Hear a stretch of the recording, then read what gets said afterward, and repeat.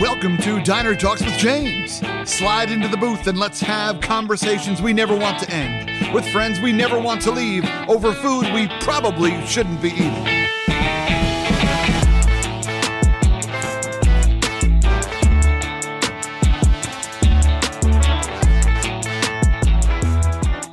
What's going on, everybody? Welcome to Diner Talks with James. I'm James. Super excited to have you on here today. Tonight's guest, the one and only Darryl Bellamy. I'm super excited for you to meet him. He's a vibrant character with a bunch of stories and even more drive. But before that, you already know what we do out here. Tonight's top three. As always, if you want to contribute, if you would like to contribute to the show next week, let me know what you want me to do a top three about. If you want, throw it in the comments right now. If you have a category that you want me to rank, if you want to hear my opinion, let me know right now in those comments. I would love to rank what you think I should rank. All right, my friends, tonight's top three. First off, here we go. The top three pieces of advice I've been given after I needed it. All right, here we go. First off, my golf coach when I was on the golf team in high school, he watched me hook a ball into the water on the left. My father gave me his hook, so I hit all the balls to the left. I hooked the ball to the left, and my coach came up to me and said, "I think you should have aimed more to the right." Oh, wow. Thanks, coach. Appreciate it. All right, number two, my doctor telling me maybe I should try exercising. Okay, cool. Thank you. Thanks so much. And the number one piece of advice that I've been given recently that was a little bit too late is Donald Trump saying, "Hey, maybe you should wear a mask." Okay, thanks, Donnie boy. Real helpful. Welcome to the party, brother. All right, up next.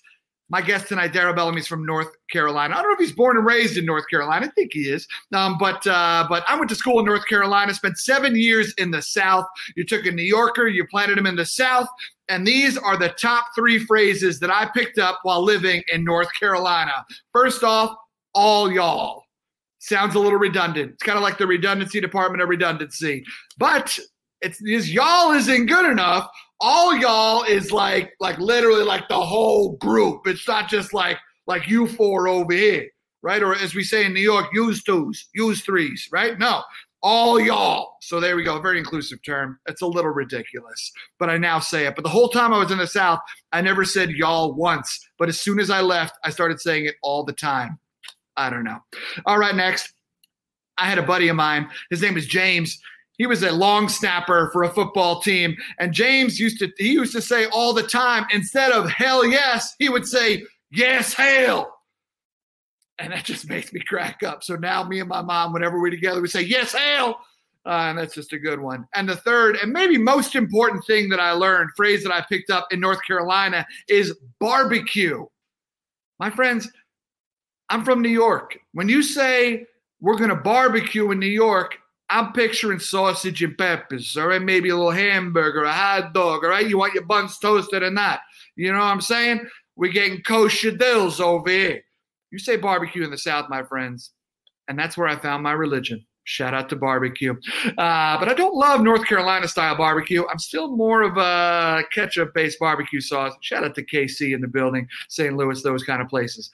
Last thing, top three. Darryl Bellamy is a fear researcher. That's paranoia-inducing. But he is a fear researcher. And so I decided to rank my top three irrational fears. These are my top three irrational fears. I often talk about my emotional fears. I'm sure those will come up later because it's fun to cry. But no, these are just ridiculous things. Okay, first off, every single chair that I sit down in, I am afraid is going to explode. It's just a big man thing, y'all. It's a big man thing. I think every chair is about to explode before I sit down. The next thing I'm absolutely petrified is of ice. And that's humorous because I just moved to Minnesota. But I am paranoid about ice. I have terrible knees. I've dislocated my knee walking on ice before. I've hurt my back walking on ice. I now am a champion penguin walker, even with those little cramp-on things. And my top irrational fear that I have My top irrational fear that I have is butterflies. My friends, they're very erratic. Okay, I don't know where they're going. I don't know if they're flying over here, over there. I don't know what's going on. Again, I could probably break it with a hard breath. I don't know what's happening with butterflies. Moths are the same thing, only they just keep pelting the light, so I feel like I can avoid them. But butterflies, I don't know where you're going. I see why you're beautiful, but you're a little sketchy in my book. My friends, that's tonight's top three. Top three. Let's jump into the show. Tonight's guest, my friend Darryl Bellamy. Gentleman coming out of Charlotte, North Carolina, an incredible man who I've had the privilege of knowing for a number of years. I think we're going on 5 or 6 years now. I think he'll correct me with that. But he is an exceptional speaker. As I mentioned before, he is a fear researcher. He has decided to spend his life dedicated to fear. Why we have fears, how our fears manifest themselves, and then how we can also push past them to live a more fearless life. He's also an author. He's written at least one book. I know he's cooking up another one as we speak. And he's just an incredible human being who is vibrant and has more drive than anyone I know. Y'all clap it out right now for the man, the myth, not the legend, because he's right here, Darryl Bellamy. What up, James? What's up, brother? How are you? I'm good, man. Happy Wednesday. I forgot what day it is already. Happy Wednesday. Happy Diner Talks Day. Happy Diner Talks Day. Darryl, good to see you, brother. How things going down in Charlotte, man? It's good. Weather's good. It's warm. I guess hot sometimes, but Charlotte's good. I think our cases are going. Oh, all the cases are going up. So I can't even talk about Corona. Yeah. We doing all right. We good. Yeah. I love it, man. So here's the thing. Down in Charlotte, y'all don't really have diners per se. Okay. But, we got Waffle Houses. We have Midnight Diner. Midnight Diner's pretty dope. Midnight Diner's a spot? I've not been to Midnight Diner, no. You gotta try it. That's dope.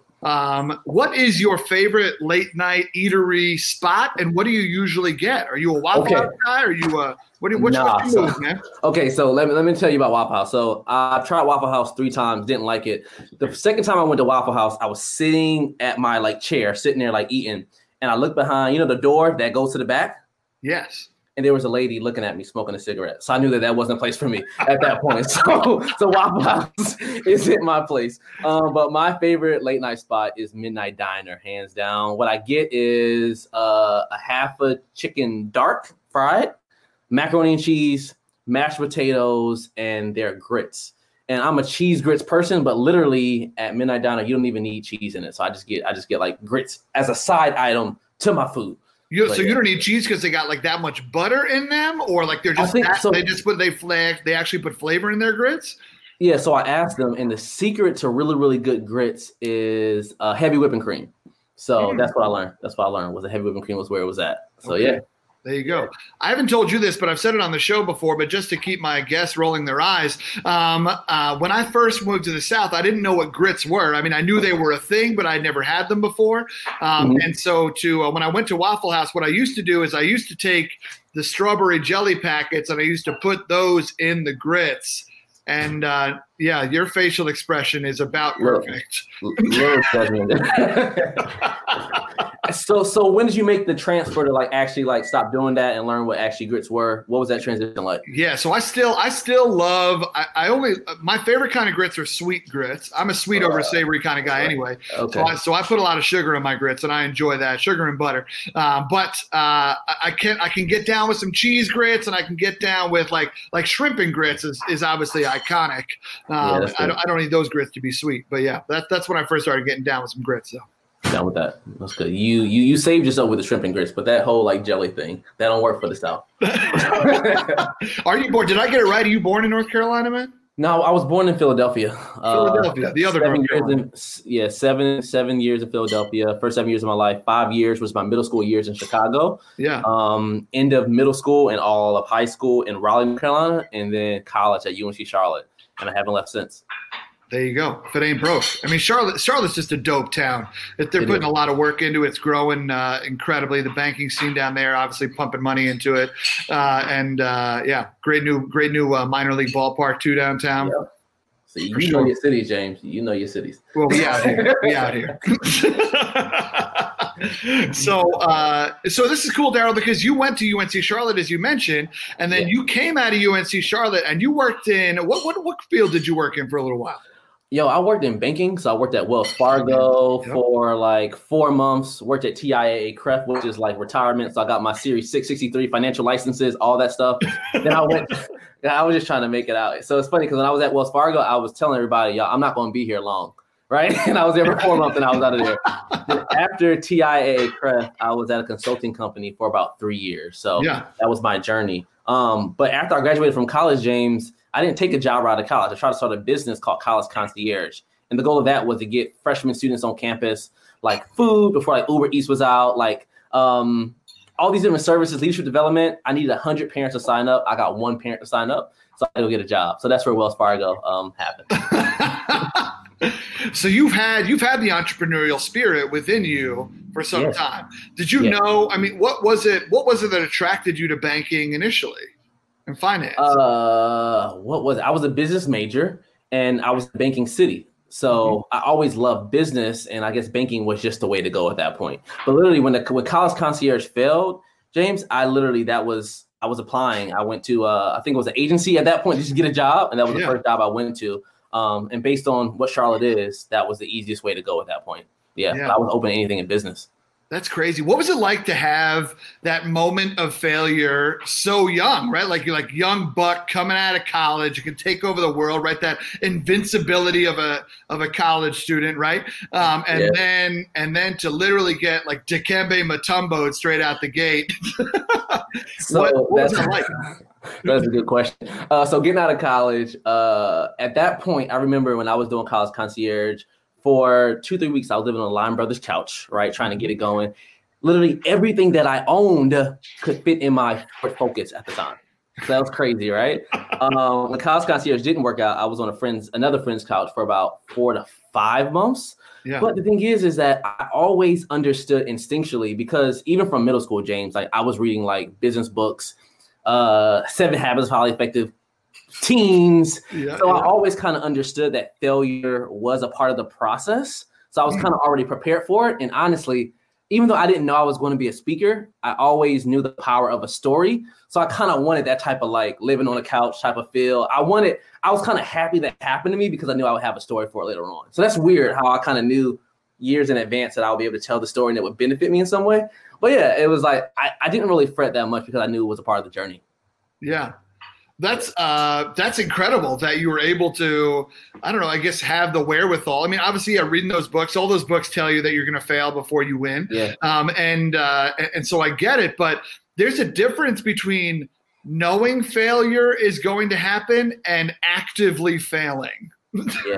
Yeah. There's that pride piece, right? Of like, you mind if I stay another month on this couch? You mind, right? Like, and I know your friends hold you down, and they got your back, but still, it is. I don't know. There's that tough piece of that pride gets punched. Yeah, I felt it a little bit, but I'm trying to see how I really, really felt. Maybe it's a confidence thing, man. I've always believed in the journey and knew that the journey would. I say this a lot. I have an instinctual belief that everything always works out for the good, like no matter what it is. Yeah. So I guess at that point, it did hurt because it's I think it is kind of like an ego punch because literally, like I had signs up around UNC Charles campus. I had credit card debt because I was taking out like ads in different school newspapers, like. All my friends knew about it. I was tweeting about it. So it was a little gut, but it was a little gut punch, but I knew it was a part of the process. Yeah. But actively failing does feel better. I mean, does feel different because you know that you can fail, but when you feel it and it actually happens, then you have to be able to move on and go from there. Yeah. This is it. I'm currently failing.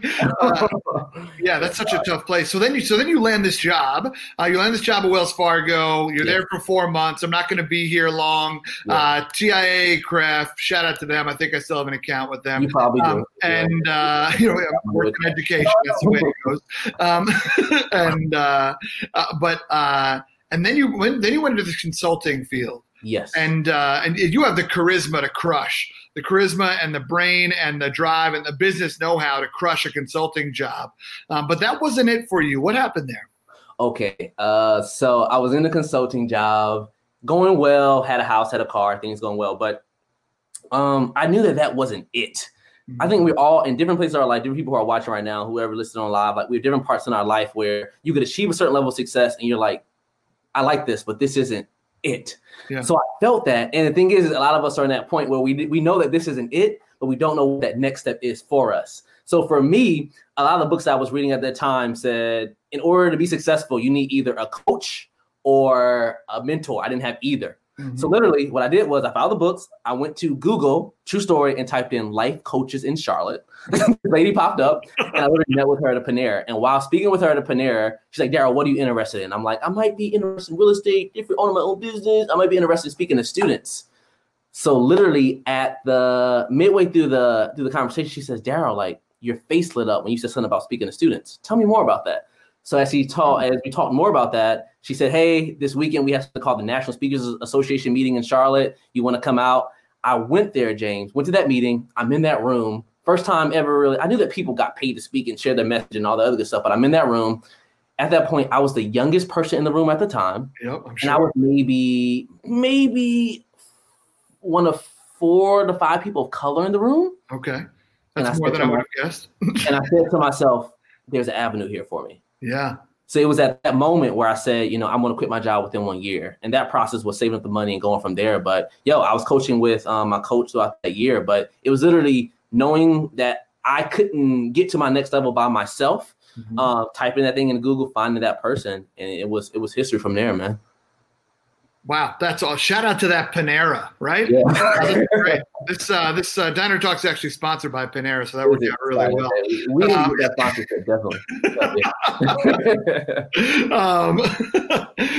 So yeah, that's incredible, man. And it's so awesome. This is why coaches are so cool, right? Because coaches are looking for the nuances. They're not just like, all right, I'll ask a question, you answer, ask it, right? It's like when does the light bulb turn on? When do you start to stutter? When do you start to get excited? When do you start to, or when does your tone change? When you're like, well, I guess I'll go, find another job, right? Like, it's that emotional intelligence of great coaches. That's amazing. And so for you, it was like, I'm going to go into speaking. And now you did exactly what I would recommend literally no one to do. And you said, you know what? I have not got one speaking gig on the calendar. I think I picked my brand out. I got my color orange. You know what I'm gonna do? I'm gonna quit my job and then I'm gonna make it work. Right? Yeah. I remember that moment because you and I talked a fair amount during that time. And I remember being actively scared for you, but at the same time equally as impressed. Right?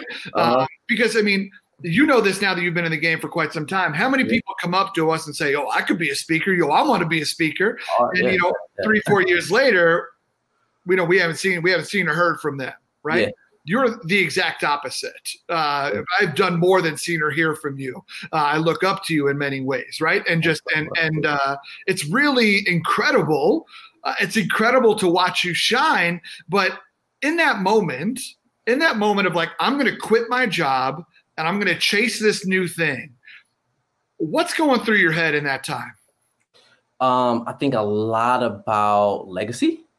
I think a lot about just living a full life. And it's that simple. I've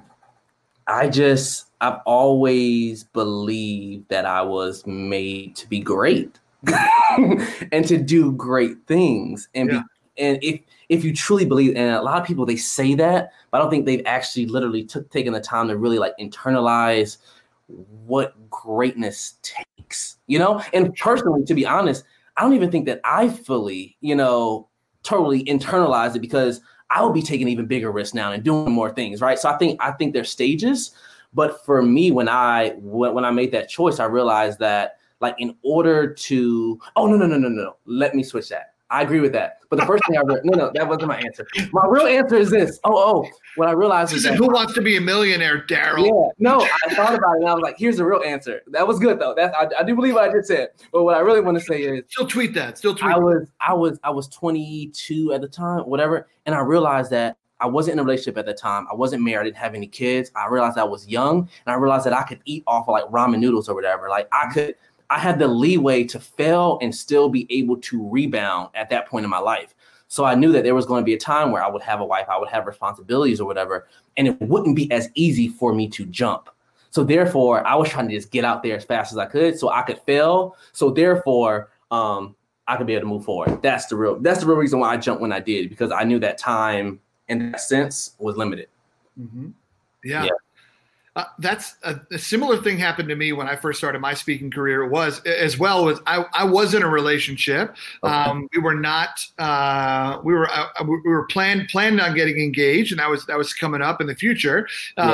But it was like, I don't have kids. Like, this is my time to fail. This is my time to try. Like, I have a backup plan. I can go back into working. In my case, it was higher education. I liked working in higher ed, so that wasn't the worst backup plan. But it was like, but this is the time because I know it's going to be harder to try. And I admire people who take these risks when they have kids, right? Like, I mean, what a bold move. Yes. And it's still necessary for sure, because you don't want to live the life with regret, but still, but at that time it was a low risk situation, so to speak. It was more of just like my pride on the line. I knew that I was with somebody who would stick with me regardless of what happened. But still, it's super scary. But to know that the fall is a little bit less far, sometimes just enough to strap those wings on. Yeah. What was your, I have a question. Did you have any major, or how did you get into the whole speaking thing? Like, what was your any major failures or anything that happened in that beginning of your process? So as far as when I first got in, I spoke for free for a really long time because initially I wasn't set out to be a speaker. I was working in higher education, and I had the opportunity to take students to conferences and stuff like that. And at those conferences, they accepted call for proposals or programs or whatnot. And so you could submit, and I was an advisor. I was like, well, I might as well submit a program because I like attention. And also I think I got some ideas that I might be able to pass on to other students. So why not? And I did that for a number of conferences, and somebody came up to me after one of them and was like, hey, this may be a little bit rude, but I was just in your last session and I'm wondering, how much do you charge? Because we'd love to have you come to our campus and share that message with our students. And I was like, me? I was like, you can buy me lunch if you'd like. And the truth is I spoke for free for almost 2 or 3 years after that because I didn't think I was good enough. Right? Like, I didn't think, I also just didn't think that people like me got paid to speak, as in people with a lot of privilege who did not come from the bottom and now they're here, right? I didn't have some crazy dramatic story. I didn't kill friends in a drunk driving accident, any of that kind of stuff. And so for me, I was like, well, I don't even deserve to be paid. So it wasn't until a little bit later that I started to build that confidence. That's dope. Yeah. So that's a huge misconception, is that you need that crazy story or, that life-changing, like sometimes just who you are is enough. And I'll end it there. Who you are is enough. Yeah. Yeah. Amen to that for sure. And so here's the thing that I love about you, brother, is that you knew from the jump that fear was going to be a topic that you were going to talk about. And it's interesting. It's interesting because the confidence in which you speak is a lot of times speakers wind up sharing with audiences messages they needed to hear themselves as speakers.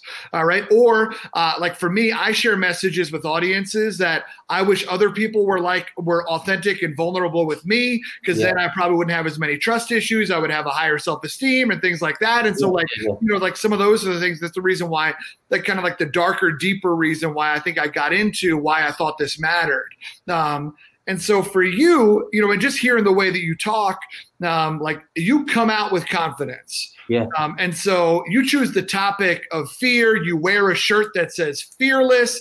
In some ways, I mean, I hope that please don't hear this in a negative way, but in some ways it's kind of intimidating, right? Especially for someone who does have fear. And I'm not just talking about butterflies, but for someone who does have insecurities and things like that.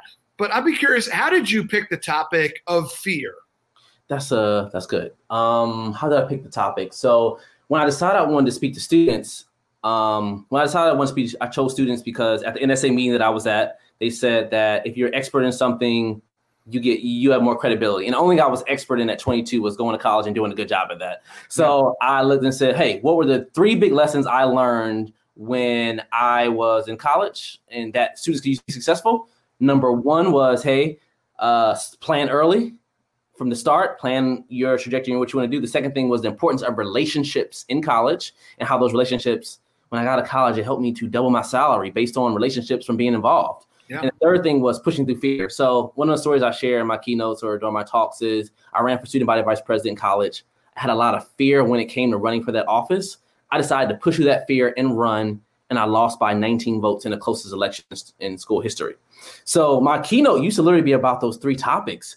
What happened was I spoke at, I think it was my alma mater, probably for free. And during one of those talks, James, I gave out note cards and I asked them to write down what their fear was. It used to be like, what is your fear? And at that point, I didn't read them out loud. I would just take them home.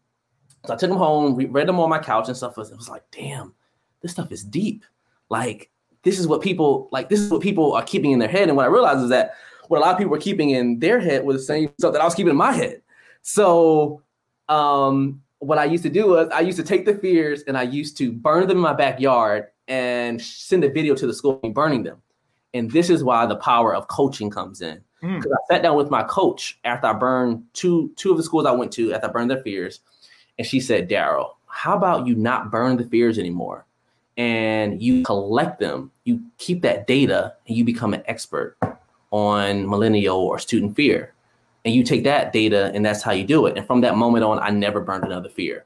So it was probably that conversation where I kind of like doubled down on it. And I don't know if this was a part of your question, but the reason why I enjoy talking about this topic more than ever is because I'm scared of stuff all the time.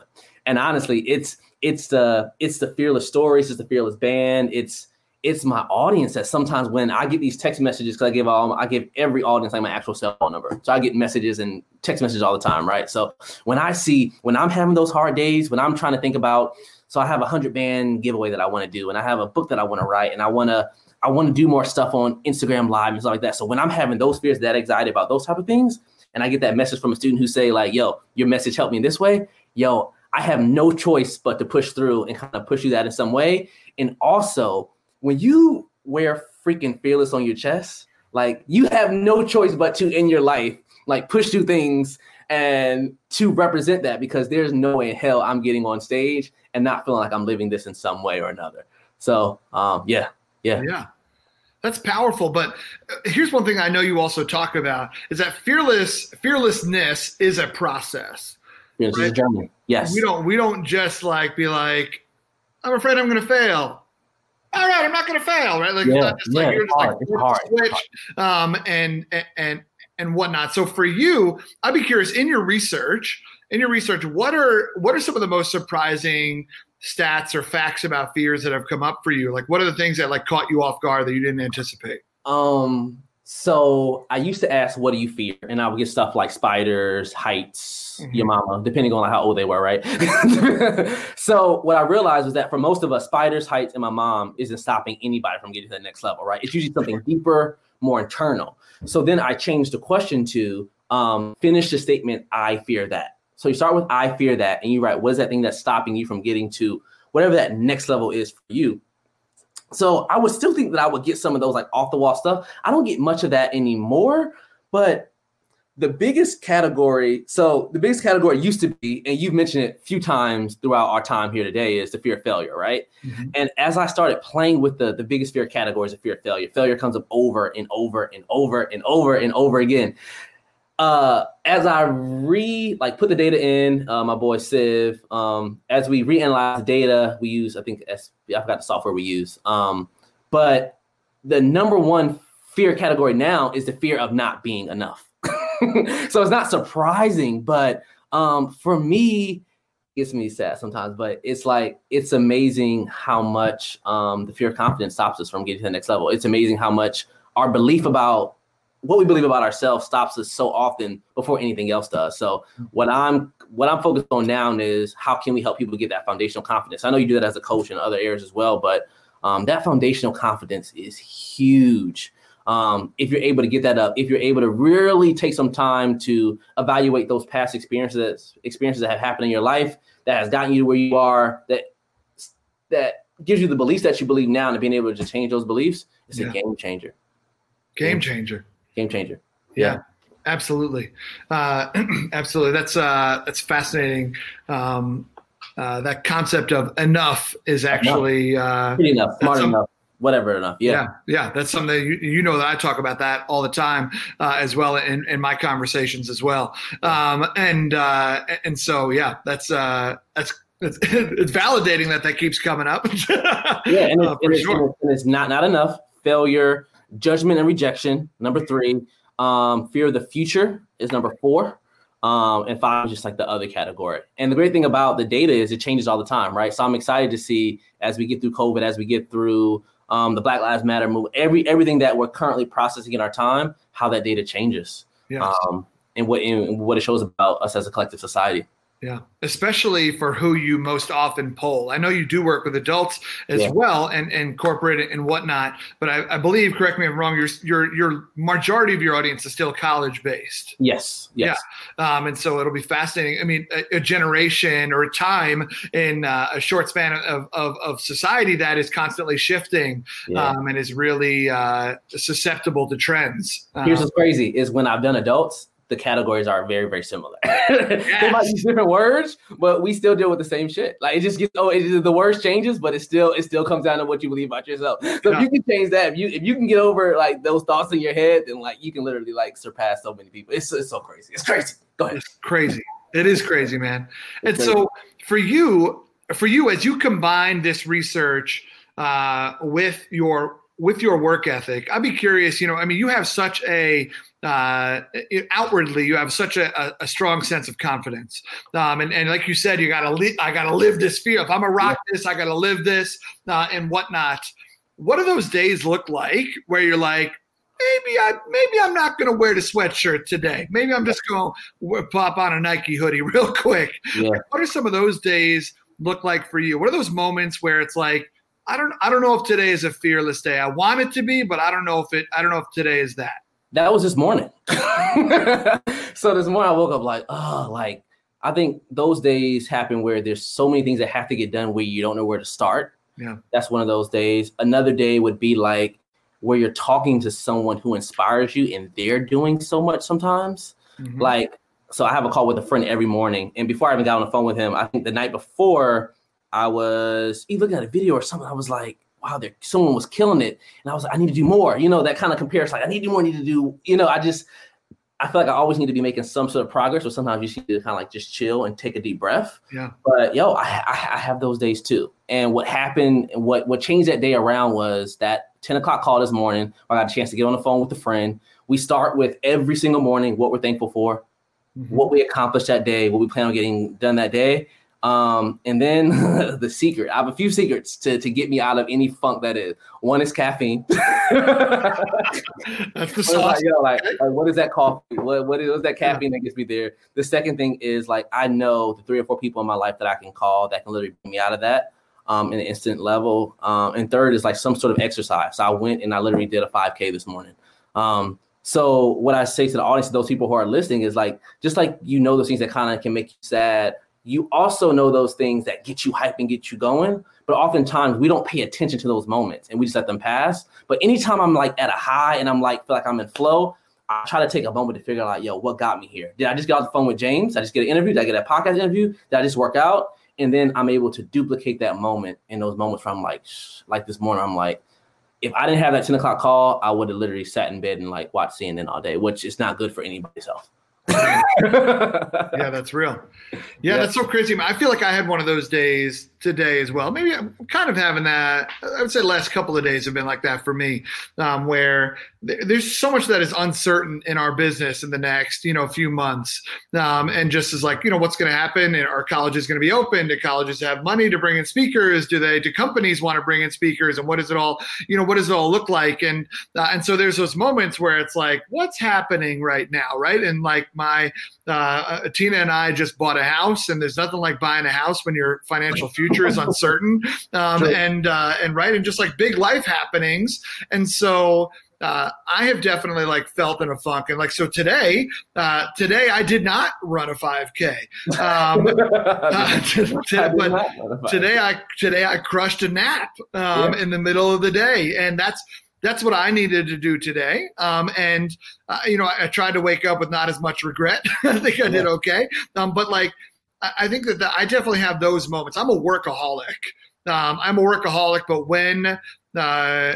But during those moments where, like you said, where like there's just so much I could do, it's like, what should I do? What makes sense to do? What is like, it's almost like I get that paralysis of like, I could move in any direction right now. Any of them could be right, but instead I'm not going to move. And I'm gonna close these eyelids for a minute and just see if I wake up with an answer. Turns out I never wake up with an answer, but that nap still feels good in the moment. I could take a nap too. I feel you. I feel absolutely good. So that's kind of what I've noticed for me in that path of fearlessness. But at the same time, like especially during these weird times, it is about trying. It is about doubling down on your network. It is about getting creative and trying to come up with other streams of income and stuff like that. I know one thing you were telling me earlier, I don't know, is that you got some projects that you're working on, man. Can you tell us about? I don't know what's public and what's not. So I'm just going to keep it vague, and then let's see where you go. There's some cool things. So I've given out. So I have the Fearless Band that I've given away, at least when we were in person, right? To every audience member for free. So there's nothing on the outside of it. But on the inside is inscribed the words, I'm fearless inside. So 1,000 people use it as a way to, like, when I feel fearful, when I feel anxiety, whenever I feel a certain type of way, I touch that band to remember that I'm not in this alone, right? And that at the end of the day, I have the fearlessness inside of me to push through whatever that next level is. So my goal is at least, we're still working towards it, give away 100,000 by the end of the year. I think I'm at like 47,000. Okay. To go away 100,000 by the end of the year. Working on that second book. So about to start tomorrow, actually, on a 21-day sprint to see me and my boy Greg, to see how much of our second, or he's on his third book, my second book, to see how far we can get through with that. I have, we're trying to just diversify in general. Usually like, most of my income comes from like being on stage or being virtual now and speaking. I think there's something powerful about, just like the band says, I'm fearless inside, the hoodie says, I'm fearless, and it's hidden inside the words as well. The goal would be, how can we spread the fearless movement forward? So I have a whole brand when it comes to like clothing now. And a lot of that money that goes towards the brand goes to me, buying more fearless bands and being able to support people in that way.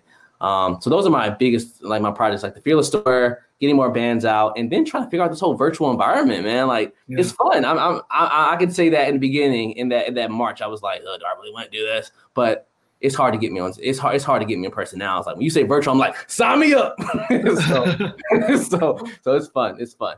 Yeah. That's amazing. There's so many perks to the virtual environment for sure. There's some really cool aspects of it. I know I miss the energy. I think one of the things that I miss the most is that feeling of when things are over. Right now, it's just like leave meeting, and then it's like this weird silence in the apartment.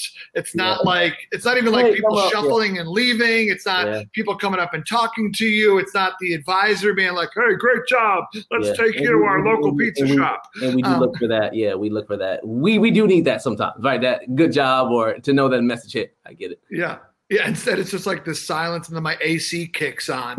Not quite the round of applause I was looking for.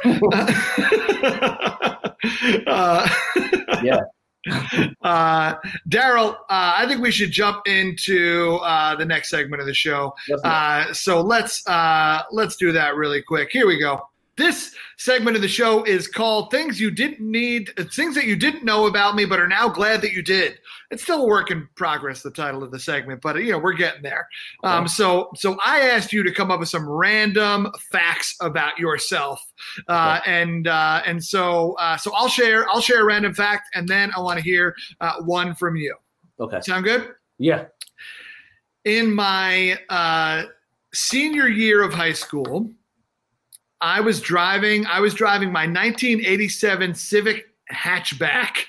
And I was racing my buddy in his 1967 cobalt blue Mustang with the V8.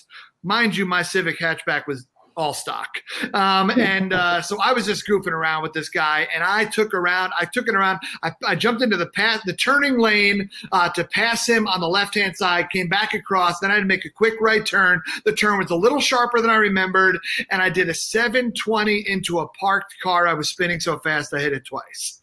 A hell of a story. Super random. Fortunately, I was okay. Fortunately, but my passenger was okay because that would have been a lawsuit. The Honda Civic after that we called Old One Eye, but it still ran because it's a Honda. Dope. Is it my turn? Your turn. What you got? All right. So So one thing I thought about was the fact that, and my girlfriend hates this, I have a few debit cards, few credit cards, that I use, and I lose all of them every week. So right now my wallet, I only have one. So I'm terrible with cards. So literally, like once a week, I'll go through like my car in between the seats, like go through like my laundry, go in my bed, and like so when I was getting ready, before I got ready for this, like I like picked up my pillow in order to find my AirPods, and literally I found a debit card. So I'm terrible with like putting stuff back where they originally were. That's the first one. So wait, so you just do you ever lose them? Where like, are you constantly calling the debit card company and be like, yo, I need a card? Like not, so it's like you find it within like 6 hours. I found it within a week, usually a week or 2 weeks. But I know that I never lose them out. I always like lose them in the, like I'll get something from drive-thru, right? And I'm not good with putting it back in the wallet. Or I like put it in the seat. And I do that all the time. Or like I'll be like ordering something on my bed and like just like put it on the bed, and then like you never find it or whatever. So yeah, I never call because I know that I'm going to find it eventually.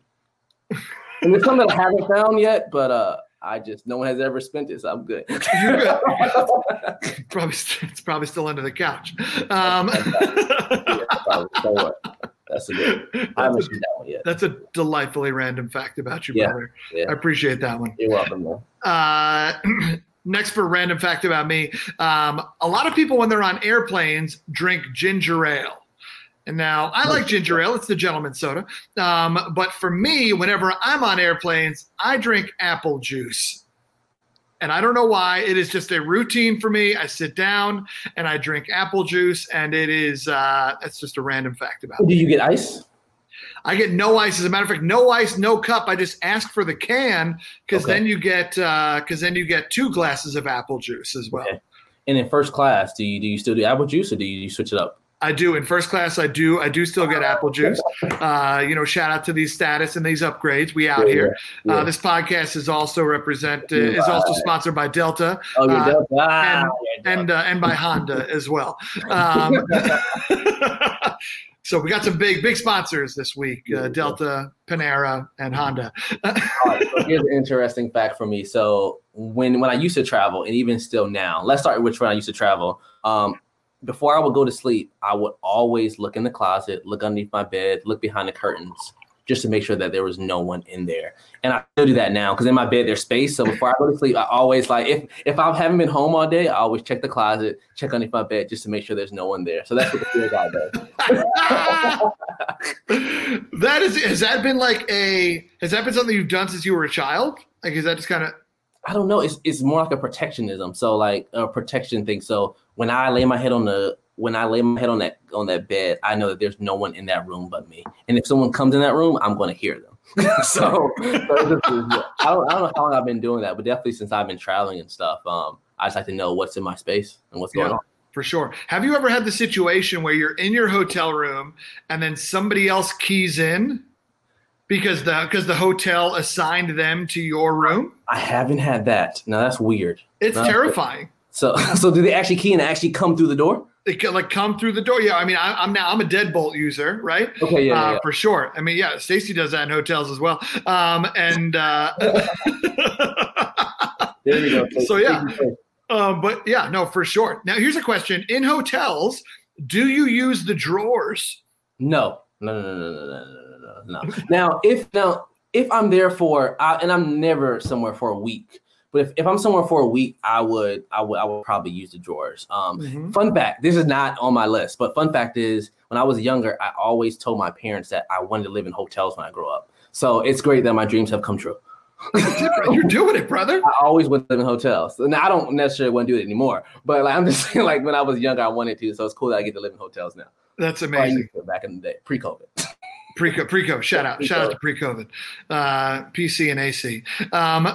Whatever that AC will be. Stacey said somebody key into her room twice. That is terrible. AC, I'm hoping that you're using that deadbolt at this point. That's the weird thing is like let's say you were in the shower or you were somewhere you didn't hear anyone and you like walk out and you're like, well. Yeah.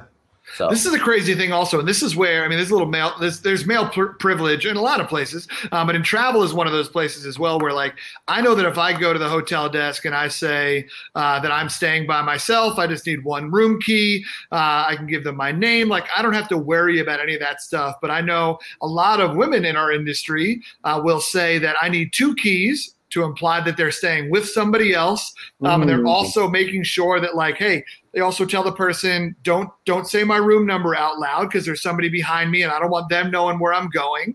But like, it's things like that I've literally never had to think about as a male while traveling. Yeah, I've never considered that piece of my male privilege. Yeah. I'm like, 1 key because I'm gonna throw it away anyway, you know. So yep, exactly. I get. Well, you're gonna leave it under your pillow randomly and lose it. So I always do 2 keys because I don't care if I'm there for a night. I could lose 2 keys within like 2 hours. So that's just, you just have to know yourself and be fine with it. Just be confident. That's it. You lose it in that little baggie with the waters. I love it. Let's jump back in, Daryl. Let's jump back in. So here's my question for you, brother, is that, you know, we talk about fear, we talk about confidence, all those kind of things.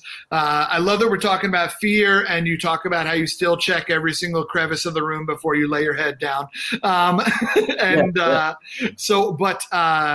But for you, is that confidence in all aspects of life, or is it primarily in business? For example, is that confidence in friendships? Is that confidence in romantic relationships? You mentioned that you have a girlfriend. Do you see that does that same energy last through all of those different areas? That's a really good question. So I would say business is there in a way. Because I think we have our days, right? But I would say that where wouldn't it be? It would probably be in the start of relationships. So when you start, like, I was never the person to like go up to somebody and be like, hey, how you doing? I was never the like huge approacher. So the people that I've usually dated in the past were people that were usually like friends first. Like you start as friendship and then you kind of like build from there. But I always, like, in the beginning, I knew that there were going to be more. You know, it's like, I'm working for it. Because this is a long play right here. Exactly. Because for me, what it came down to was the fear of rejection, right? And that was huge. So that's the number 3 fear for most people that I found. But I knew that if we were friends and that if you knew me, then it's easier to kind of like make that move. So I would say that in that relationship drama and that approaching and that like, yo, what's up? How you doing? You know, can I get you? Like, that would be where, like, I would say I don't have to right now. But I think that would be where my where I'm not as fearless or as bold as I would like to be. And you call yourself a Kappa. That's fascinating, brother, because I took a very similar approach as well. And for most of my life, I didn't have my first girlfriend until I was 21. And got my first kiss when I was 20. Fun facts here, y'all. And so for me, up until that point, I chose the friend route every time, like as in like, let me try the friend approach, just because I believe that's where good relationships come out of. And I still believe that. But for me, I was never able to round that corner. And so the fact that you did is very impressive to me. Like I'm over here like Kevin James for over 3/4 of the movie of Hitch, though. Yeah. You know what I mean? Like just dreaming about that girl that thought I was funny and thought I was like cool to be around, but not actually anything else. You know what I'm saying? And so, so I hear you about that insecurity. What was it as far as like that fear of rejection? Why was that such a big thing for you? I don't know. I would say if I had to give an answer, you just don't want to be turned down. You just don't want to be, why was it so big? The rejection is hard because I think sometimes if you would get that rejection, then I think you take it as though there's something wrong with you. When it doesn't necessarily mean something is wrong with you, it just means that you're not the right person for that person or that individual. And I think it's just like realizing that, I mean, I have friends, brothers or whatever, who like, they can get turned down 5 times and still be good, right? They just keep on moving. They're like, okay, no, next. And you keep it moving. So like, I think it's cool. I admire the gameplay.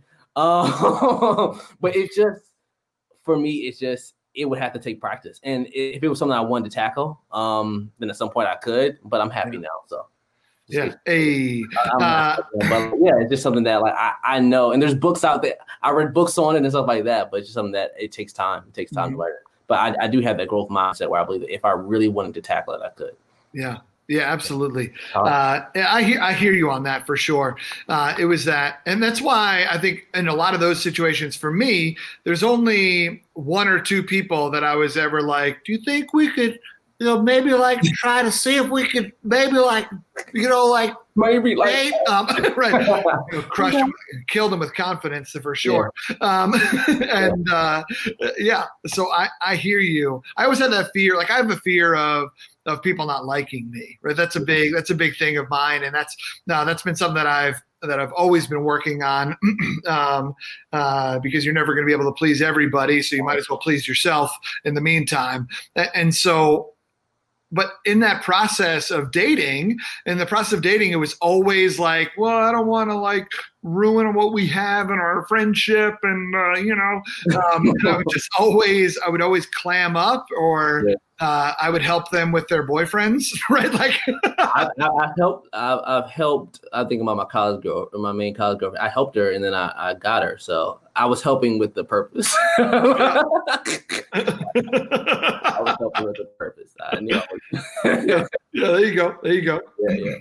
So within our relationships, now that how long have you been in your relationship? We're about 7 January, March, April, May. We just hit 6 months. Okay, cool, good. They're watching, so get it right. But I think there's this weird.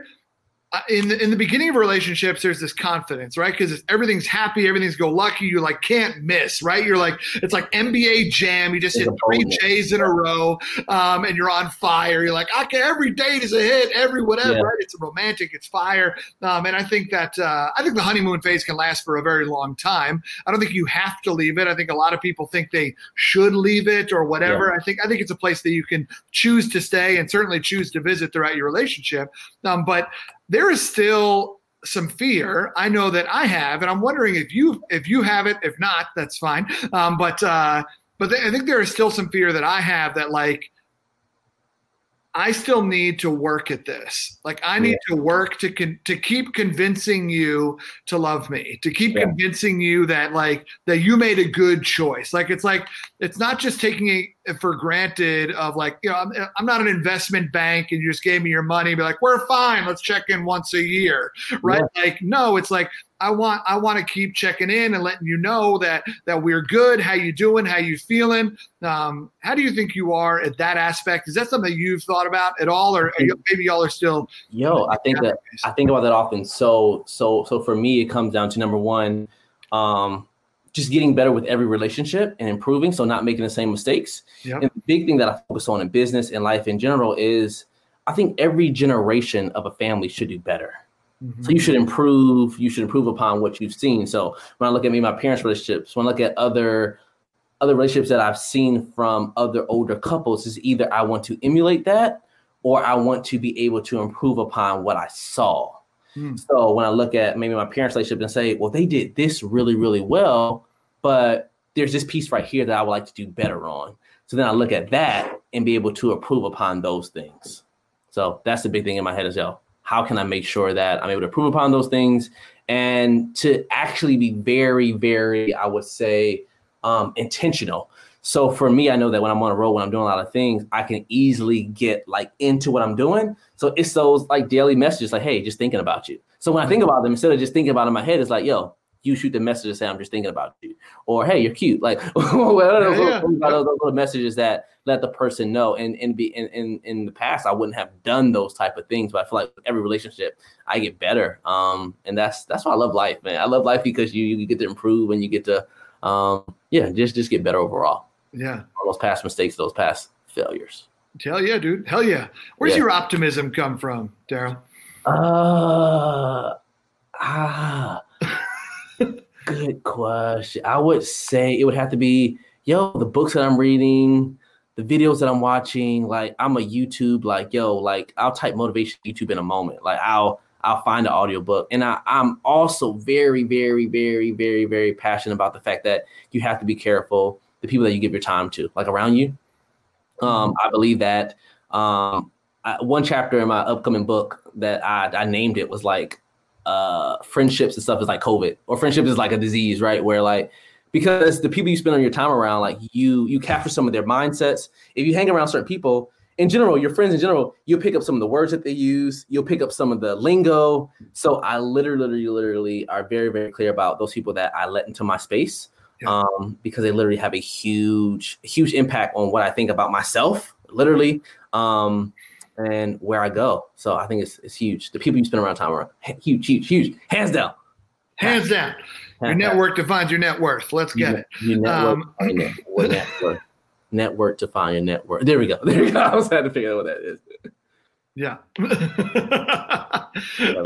for sure. So I love that, brother. I think it's interesting because a lot of people absorb a lot of media, right? Like we're on social media, we're absorbing different posts, different things. A lot of people are reading books. A lot of people are, watching television shows, documentaries, whatever. Like we're talking to gurus and whatnot. But not everybody takes that stuff to heart and then immediately into practice. Yeah. Right. But you have made the choice to do that. Where did that discipline? When have you always been that disciplined? Or is it something that you have developed? Because I think it's a matter of integrity and a matter of discipline to be like, I'm going to read this because I'm going to let it change me. Not just I'm going to read this and then like, we'll figure it out. Right. But like the intent at which you do things. You mentioned a number of times, like, I've read this book, I watched this podcast, I watched these videos, and that helped me do X. Yeah. When did you, I don't even know exactly how to ask this question, but like, how did you develop that discipline? Was it something you always had, or is it something you've had to work at? So it's definitely something that I'm constantly working at. I mean, there's people will know that I'll put something out there, and like I put out there to get like what people think and like what their ideas about it. Now there's some things I never do. So I have a book somewhere. I said like 2 years ago, I was like, I'm going to go to Harvard and get my PhD. And I told all my friends, and I got like a book for GRE and all that other stuff. And I never did it. Right. But for me, I find myself putting things out there because I just believe in the power of words, especially when you have a good group around you to be able to put it out there and be able to get that encouragement. Something I wanted to say, I always lose my train of thought in some part of the interview. We're talking about discipline. How do you keep discipline? Something that helps me is I take in a lot of information from a lot of different sources. I mean, we get Instagram, we get books, we get whatever. Mm-hmm. Something that I realized for me and my personal self is that when I hear things multiple times, that's when I take effect. That's when I actually take it in. So if I'm reading a book and James says, hey, the book says you need to do live events, then I'm having dinner with James and what's her name? The nice woman who works with you? Laura. And Laura says, you need to do live events with this. And then I talk to her and say, you need to do live events. And therefore I'm like, all right, I need to do live events. So there's a thing that says like that God or whatever you believe in starts with like pebbles, right? He starts with pebbles and then he starts with rocks. And the goal is to never get to the boulder. So we'll never get to the boulder. So for me, I've taken a lot of information. And then when I hear things multiple times, that's feedback based on who I am, what I'm about. That's feedback based on things I need to do. That's when I really take it in. But at the end of the day, I'm just trying to take in as much information as possible and go from there. Mm-hmm. Yeah, that's awesome, man. I admire that in you for sure. And I'm stubborn. I'm stubborn too. So that's why I'm saying I have to hear it multiple times. Sometimes people are like, yo, you need to write this book. You need to write this book. And then the fifth time, I'm like, okay, maybe I'll actually get this done. Yeah, because we all know those people that you say one thing and all of a sudden they're off like a rocket. Yeah. Because they were just looking for something, any sort of direction, but it may not even be right for them. Yeah. Yeah, absolutely. Daryl, it's such a damn pleasure to talk to you, brother. Done? No. I appreciate you, man. We're going to hang out. We're going to have some people ask some questions. If people have questions for Daryl, I would love for you to throw those in the chat. And please do so we can talk. If you got questions about fear, if you got questions about his upcoming book, if you got questions about discipline, I'm sure Daryl's got some book recommendations for you as well. If you want to hear some of those book recommendations, make sure you ask us, because I don't want him to just give information that you don't want. So yeah, put those in the chat. But for those of you that are listening right now on the podcast, thank you so much for listening. I hope that you'll like it. I hope that you'll subscribe, that you'll download a bunch of episodes and keep reviewing the podcast as well. We need those. As always, if you'd like to hear the Q&A, make sure that you go to my YouTube channel. Type in James Robillata on YouTube. It'll come up and check it out so you can listen to the Q&A for Daryl Bellamy. Thanks so much for listening, podcast folks. Y'all take care. Thank you so much for tuning into this episode of Diner Talks with James. It was so much fun getting to hang out with you and finish our milkshakes in that squeaky red leather booth. If you do me a favor and smash that subscribe button, that would be dope. And also, if you could leave a review on iTunes, well, come on now. You're going to make me blush. Also, if you want to be a part of the action, we record these live on YouTube Live every Wednesday night at 9 o'clock p.m. Eastern Standard Time. Go to YouTube and type in James T. Robo and smash that red subscribe button so you know when we go live next. Also, while we're on the subject, I'm James T. Robo all over the internet. I post meaningful content on Instagram, witty content on Twitter. Let's get connected in some other places, folks. And as always, if you're interested in learning more about the guest tonight, please check out the show notes. My friends, until next time, keep punching small talk in the face by asking better questions. Y'all take care.